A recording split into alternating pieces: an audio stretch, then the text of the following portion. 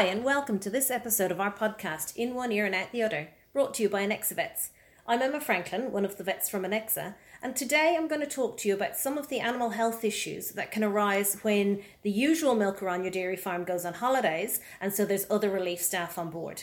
Now, if you've been listening to our podcast over the last few months, you'll know that I usually talk to one of our other vets so that I can pick their brains about their special area of interest or expertise. But today, I'm quite excited that I'm mixing things up a little bit, and instead of talking to another vet, I'm talking with an experienced dairy farmer, because who better to talk about getting things organised for a relief milker than a farmer themselves? So, let me introduce you to Sam Owen. Hi, Sam. Hi Emma, how are you? Good, thank you. Now, Sam is an operations manager of 2 dairy units and a dry stock unit here around Walton near Matamata, correct? That's correct. And as part of that, Sam is overseeing staff, organising all of the relief requirements on those dairy farms. But before taking over that job, you've been working in the dairy industry for how long?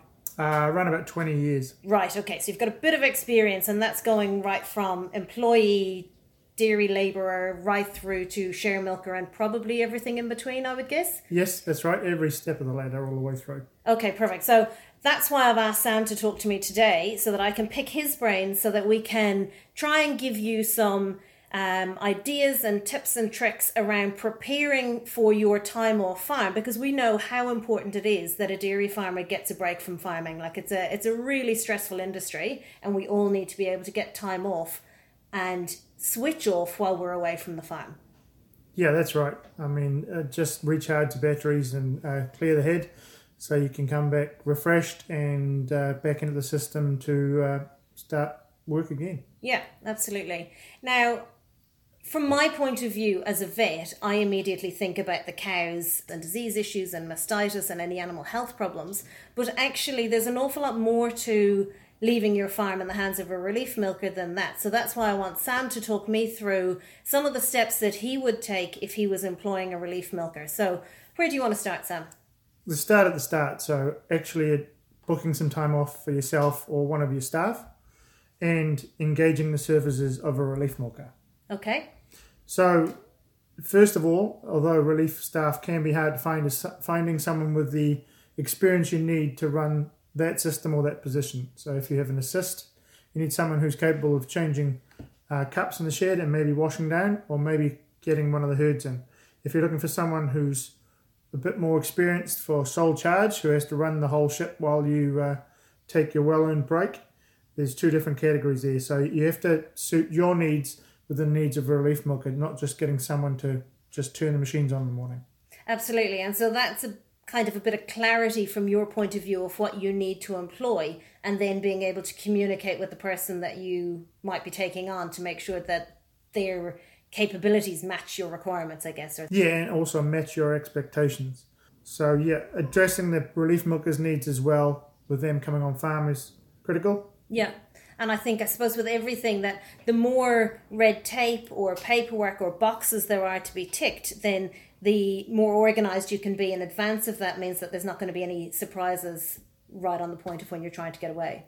Yeah, definitely for both parties. So I find that familiarising the relief milker with your system, perhaps doing a trial milking or 2 just before you go away, and having procedures and clear maps for those relief milkers to find paddocks or to operate a system or some water systems are key to having a least stressful break for you and having your relief milker on the front foot when they walk into the shed.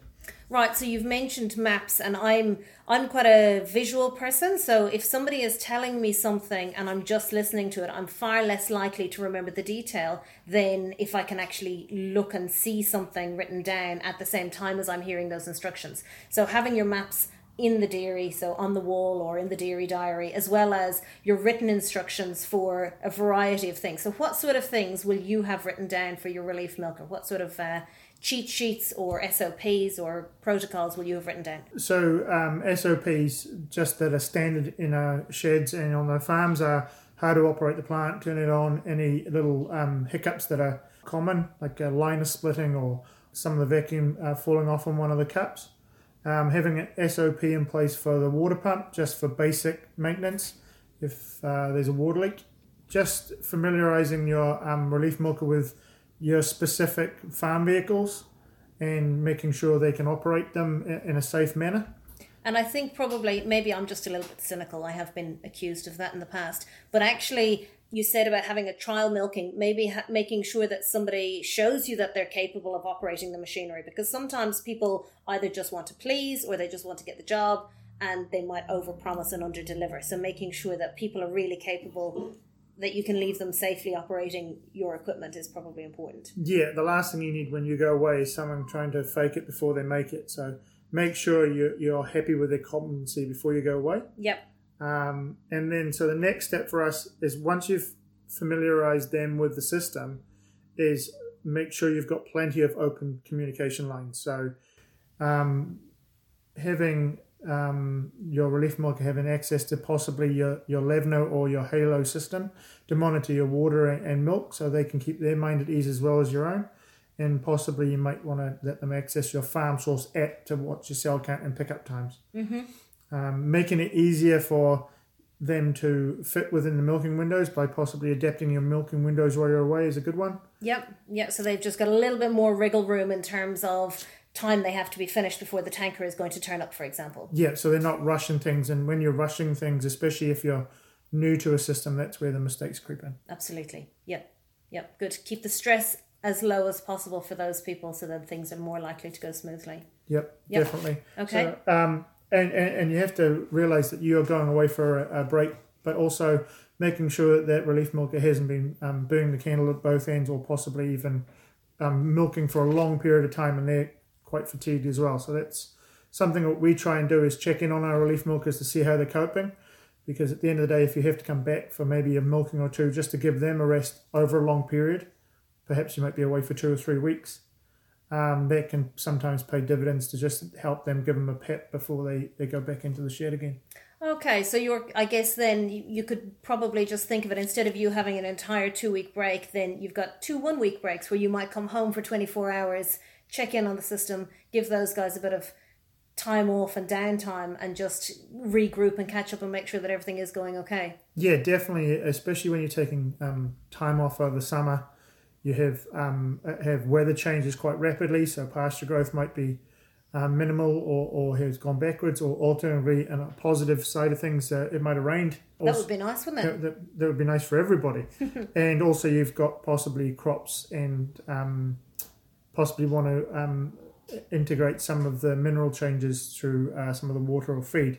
So that's the next thing that we look for, is making sure that relief milker knows what the schedules are for milking. So if it's once a day, or 3 and 2, or 10 and 7, or twice a day, what that system is laid down and in place before you leave, and they know that system. And from a cow point of view, I would say that making sure those changes, if there are any changes to milking schedules, that those changes have been put in place in plenty of time before you go away, so that the cows get used to the new system. You don't want to do it to the cows, yourself, or the relief milker, to switch to once a day or to 3 and 2 just before you go away, and there's suddenly a spike in bulk tank somatic cell count, which is just going to be a real stress for everybody. Yes. Yep. So then, once you've familiarised yourself, you're then going down and looking at what's going to be happening on those days, specific days those people are milking. So it could be that each day the dose-tron needs to be filled up, or the water needs to be checked, or the water levels need to be checked. What is going in the way of feed, and how much area is being offered, so paddocks, sizes, and if there's anything that needs to be allotted each day, e.g. crops. And so then from that point of view, once you've got that sorted and your relief milker knows the routine, you're moving into that more of monitoring the animals while you're away for any signs of ill health.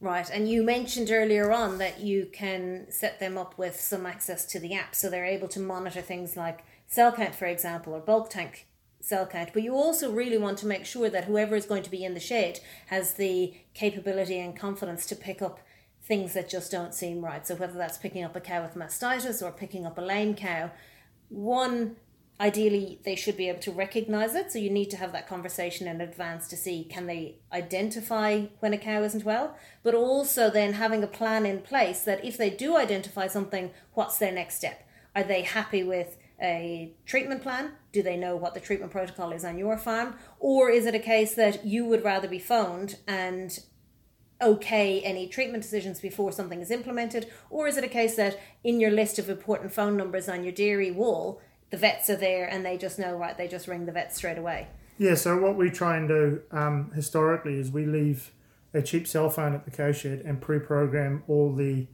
not emergency numbers, but the numbers the relief milker might need. I mean, you can go to Noel Leeming or JB Hi-Fi and get a $40 phone with some credit on it, and sometimes you might give the Wi-Fi password to your residents just in case people need it.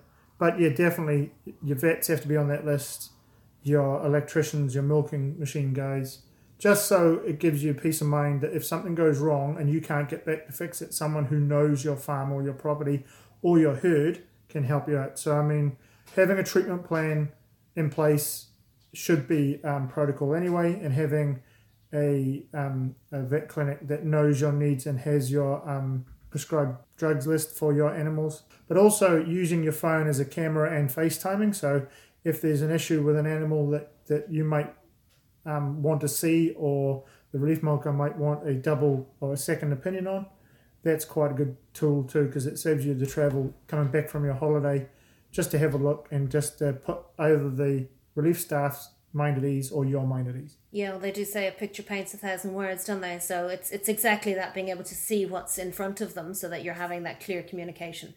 I feel like I keep going back to clear communication, but really that is the key message that ties together all of those points, I think, isn't it? Yeah, definitely. Communication and in different forms, like you said before. You know, if you might be a more visual learner, or you might be a more, you might listen and absorb it better, or you might just have to read it on a piece of paper, but making sure there's plenty of lines of communication. And if you've got to take a phone call for half an hour a day at your beach holiday, and you don't have to come back every day to make sure things are sorted, and you're also having a relaxing holiday and it's being paid for by the animals while you're away, it makes life a lot easier. Fantastic. Let's talk a little bit about the animal health side of things. So what sort of systems do you have in place when you're going away to make sure that either if you've got any animals already under withholding time, so they've already been under treatment, or they're still under treatment, or trying to make sure that if animals are sick while you're away, that they get the treatment that's required and you're not going to end up with any nasty surprises when you come back? So we religiously run a second herd and have a specified area for those animals. We reinforce that the animals are properly marked and they're run in at the end with no contact with the other animals. So really following the Dairy NZ, Mrs. T, the mark, record, separate, treat system. Yep. There's really no benefit to taking shortcuts. No, and we also ensure that those cows are milked once the back of the vat has been turned off, because that puts everybody's mind at ease. Even if some of those cows are not in withholding, it's still not a done thing and a practice done on our farms where we milk ill cows into the bulk silo. Excellent. You shouldn't be doing that anyway. No. Any unwell animals should be out of supply. Yeah. And so we have clear outlines for people when they turn up on farm where those animals are kept. And if there is cows under withholding or are being treated, we always extend that withholding pattern by another 48 hours, just because if there are a difference in people reading the calendar or possibly the way they've been milked, that 48 hours then allows a little bit of leeway just in case there are any hiccups. Perfect, because it's always better to be safe than sorry. That's for Brilliant. sure. Brilliant. Anything else that you think you'd like to add, Sam? That would be some nuggets of information for the people listening out there getting ready for their summer holidays. I think it is fundamental to have a break, but it is just as key to have a break where you are rested. And we've all been in that position, whether you're in year 1 or year 50 of working on a dairy farm, that you get a call, something's gone wrong while you're having some time off. So trying to implement things that, A, lessen the stress of having a relief milker on farm, because every farmer believes that no one can do it as good as them. Absolutely. And also having the realization that we were all there once, we were all relief milking or at the level where we took charge of the farm for the first time, and that we didn't do it perfectly either. So having that mindset of things will happen. It happens when you're home milking cows. It'll happen when the relief milker is milking cows. Yeah, I have several cliches going through my head as I'm listening to you talk. One is, if you fail to prepare, you're prepared to fail. So it's having those preparations in place. And the other is, it's not about how you get into trouble, it's how you get yourself out of it. So again, it's having that plan of, okay, sometimes things go wrong, but how do we deal with it? Exactly. Yeah, and at the end of the day, you plan for the worst and hope for the best. And no one ever wants the worst to happen, but if you have those plans in place, it'll be a lot less stressful to come back to than not. Brilliant. Which means that the whole point of the holiday, which was, to recharge and rejuvenate and come back refreshed, you've actually been able to do. You've succeeded, and you've caught some snapper, and you've come home with a bit of a suntan. And given your vet some snapper too, hopefully. Fingers crossed. Lovely. Look, we'll leave it there, Sam. Thank you so much for talking to me today and talking through some of the practical tips that you can offer people when preparing for a relief milker. So it's being prepared, having those systems in place, talking with the relief milker before you go away, making sure that they know what the expectations are for your farm and that you understand what their expectations are as well. And then having written protocols and making things just a bit easy so that things can happen while you're away. And if everything goes perfectly, well, then that's brilliant. But if there are any hiccups or glitches in the system, everybody knows how they can deal with them. Yes, definitely. How they can remedy those issues. That's the number one thing. If you've got problems, how they get remedied, A, without you losing too much sleep, and B, also having the people on your books or on the phone numbers to help remedy that as quick as possible. Fantastic. Well, thanks again for listening to this episode of our podcast, In One Ear and Out the Other. If you want to listen to our other episodes from the last few months, then you can find those from our website, so at anexa.co.nz, or wherever it is you get your podcast. If you have anything that you would like us to talk about, then feel free to get in contact with us through our website. We'll talk to you again soon. Thank you.